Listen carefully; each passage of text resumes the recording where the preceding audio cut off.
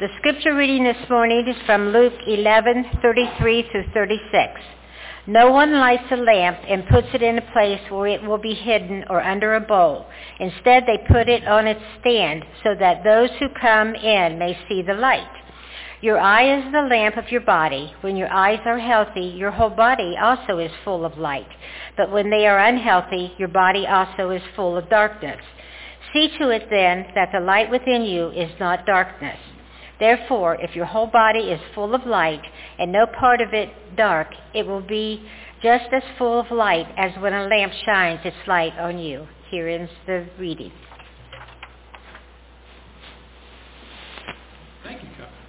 Thank you, Connie. Remember last week we were sitting on a hillside listening to arguably the greatest sermon ever preached. As Jesus is preaching his sermon, he's got a crowd on the mountain, but he's really talking to his 12 disciples. He's talking to people that have already decided to follow him. This is a message for them and for us today. Last week we unpacked Matthew 5:13 and talked about how we as salt embed ourselves in the culture outside the church building. We're fertilizer that grows the kingdom. Maybe we offer to pray with somebody that just lost a loved one. Maybe we take the new guy out for lunch, or stop to visit the widow down the street, or take a leadership position in your non-church community group, or you invite a friend to help build a Habitat house. God gives us lots of kingdom opportunity. We just have to watch for chances to use our gifts. Let's pray. Father, we pray that you'll forgive us for what we have been, that you'll sanctify us for what we are now, and guide us into what we will become. What we don't know, please teach us. What we don't have, please give us. And what we are not, please make us. For Jesus' sake, amen. Okay, giving credit where credit is due. This message is from a consolidation of notes from a sermon series at the Claremont First UMC in Florida. And many thanks to Pastors Doug, Don, and Mac. That's Don with a W.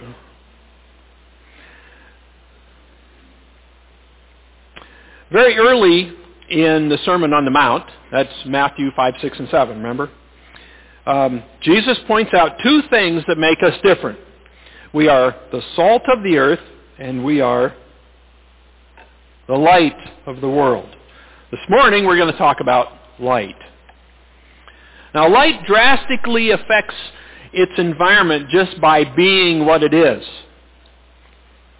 I've heard it said that if our little light is shining, we don't need to tell anybody that it's shining. Others will simply see it. Your lighthouses don't fire a cannon to tell everybody that the light is on. They just shine. Well, we got some news for you, though. The folks sitting on the hillside listening to Jesus aren't perfect. The apostles weren't perfect, and we certainly aren't perfect. We sin, we mess up, and there's darkness all around us. Darkness is nothing new. Go all the way back to the creation story in Genesis. God breathed light into a dark, empty world. He started with nothing and said, "Let there be light." And there was. But soon, sin came in the world through Adam and Eve and their kids. So darkness was back. Darkness and sin invades every life.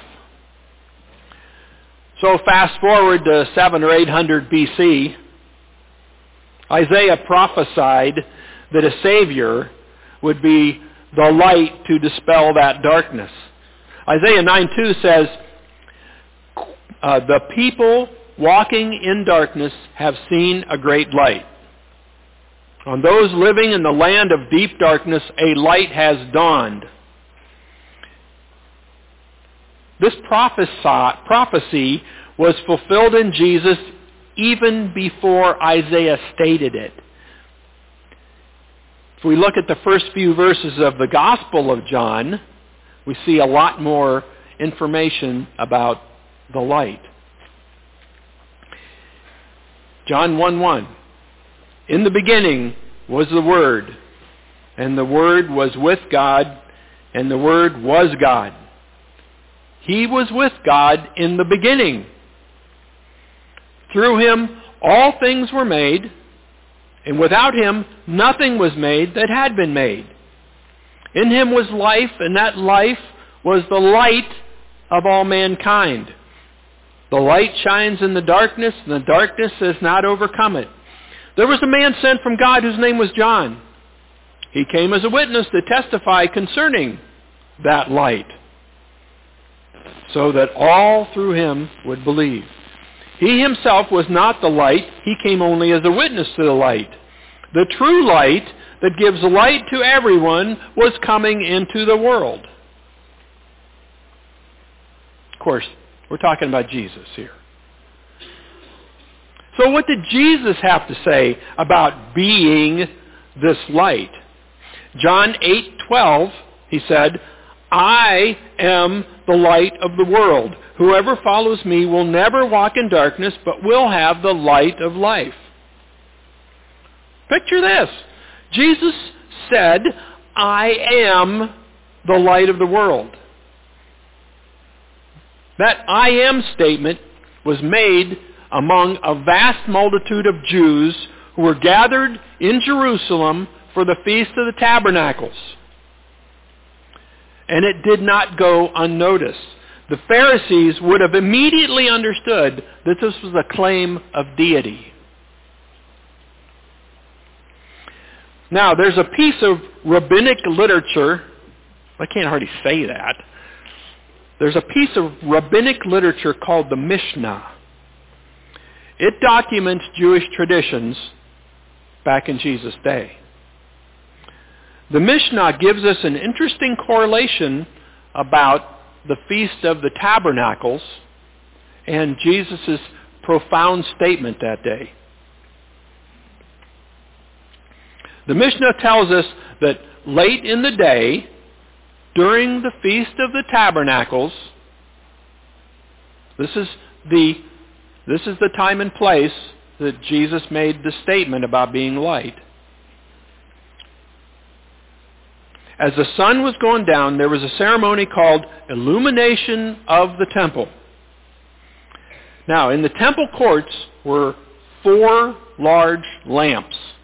And each of these lamps had 4 huge bowls with ladders going up to each one. The priests would climb the ladders, fill the bowls with oil, and light them. So we have these 16 huge flares around the temple. And the temple is built on a mount, right, up high, so that all of Jerusalem could see the temple and these lights. So this is the time of day that Jesus made the statement. Okay? The temple is lit up, everybody can see it, and Jesus says, I am the light of the world. And he didn't say, I am a light or one of the lights. He made a very exclusive statement. I am the light. The Pharisees were listening, which says a lot about the character of Jesus. He didn't say these things, in private to the disciples. He spoke to all of us as to who he was and is, whether you're for him or against him. He didn't say them privately, but Christ courageously spoke about the truth of his identity, regardless of the repercussions of his statements. And what's even more fascinating is what happened right before this event. If you back up a little bit in John 8, right before Jesus announced that he was the light, The scribes and Pharisees had tried to trick Jesus by presenting a woman caught in the act of adultery and demanded of him an opinion of punishment per Mosaic law. As usual, Jesus saw right through them, and he said, "He who is without sin, cast the first stone." And they all dropped their stone. We know what happened. They dropped their stones and walked away. Given that judgment criterion, nobody could testify against the woman except for Jesus himself, since he was the only one without sin. But the truth of the matter is, everybody but Jesus was caught and busted, sinful, living in darkness. What's Romans 3:23 tell us? All have sinned and fallen short of the glory of God. So, how do we see our way through the darkness? Jesus is the light. But here's the problem. The scribes and Pharisees and us don't like the light. It's kind of like when you're in the woods and you turn over a log and all the bugs scatter. They're not scared of you. They're scared of the light. John 3, there's a passage in John 3 that says, "This is the verdict." Listen to this. This is the verdict. Light has come into the world, but people love darkness instead of the light because their deeds are evil. Everyone who does evil hates the light and won't come into the light for fear that their deeds will be exposed. And we still have this problem today. Just like the Dead Sea potash that loses its saltiness because it gets too much dirt in it, we Christians start to carry the light into the world, but that light often fades. And we start to become such a part of the world that our lights just get dimmer and dimmer. We're not shining anymore because we let the darkness in. The darkness is all around us, so our lights keep dimming and we keep hiding from God, even afraid to talk to him. So there's darkness, sin, all around us in the world. But Jesus is the light of the world. He's the solution to that darkness.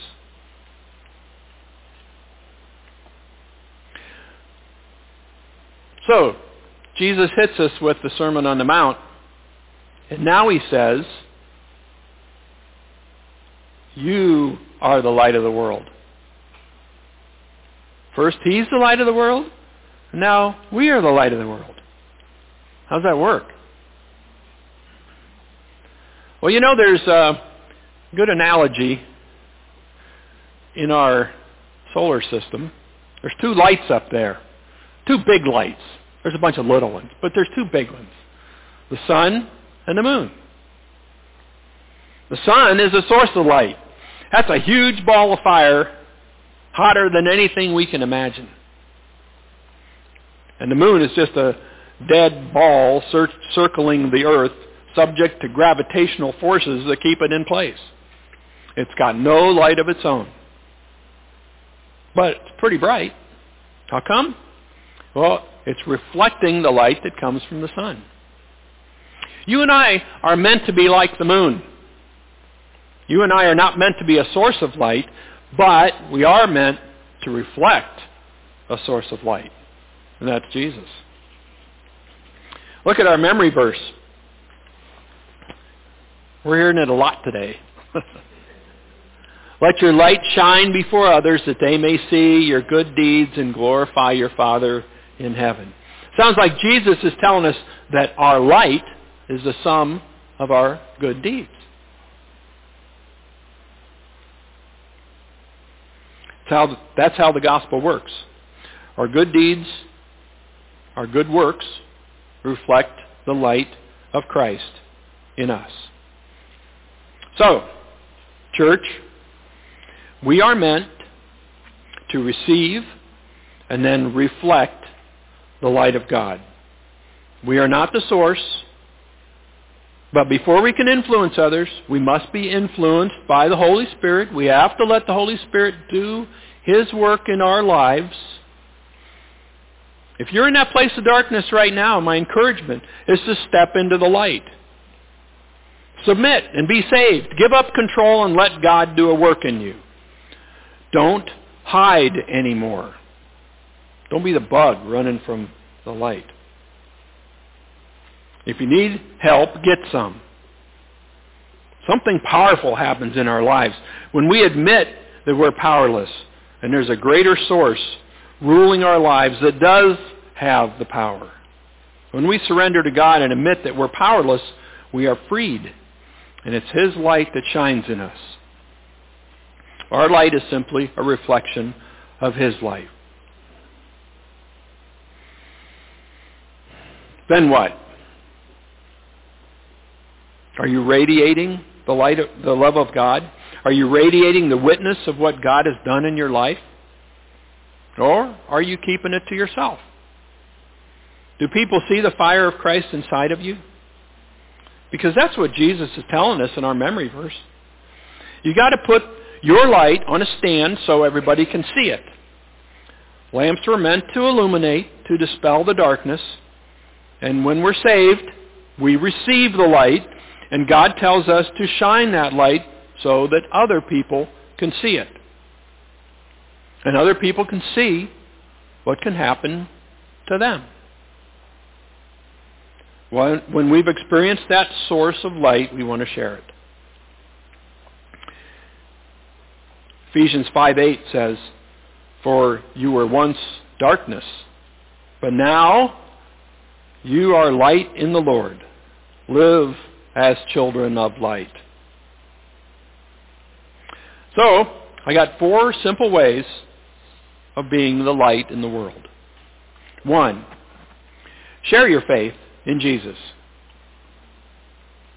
God takes ordinary people and uses them to share their messes to make His message come to life.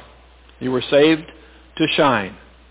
Don't keep it to yourself. Don't be afraid to pray over your lunch at school or at work or in the restaurant. Don't be afraid to invite non-believers to church or to your Bible study or just over for a snack.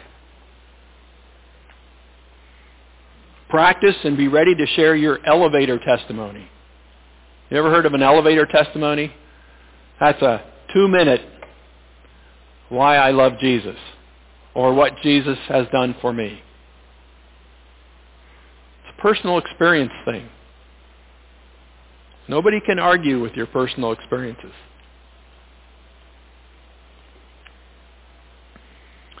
Share what Jesus has done in your life and let others know how much you love Him. Number 2, take the light where it's dark. We are light in the world, not light in the church. If you're working with non-believers, stay put. Don't pray to get a different job. God's putting you in that place to be a source of light for the people in your sphere of influence.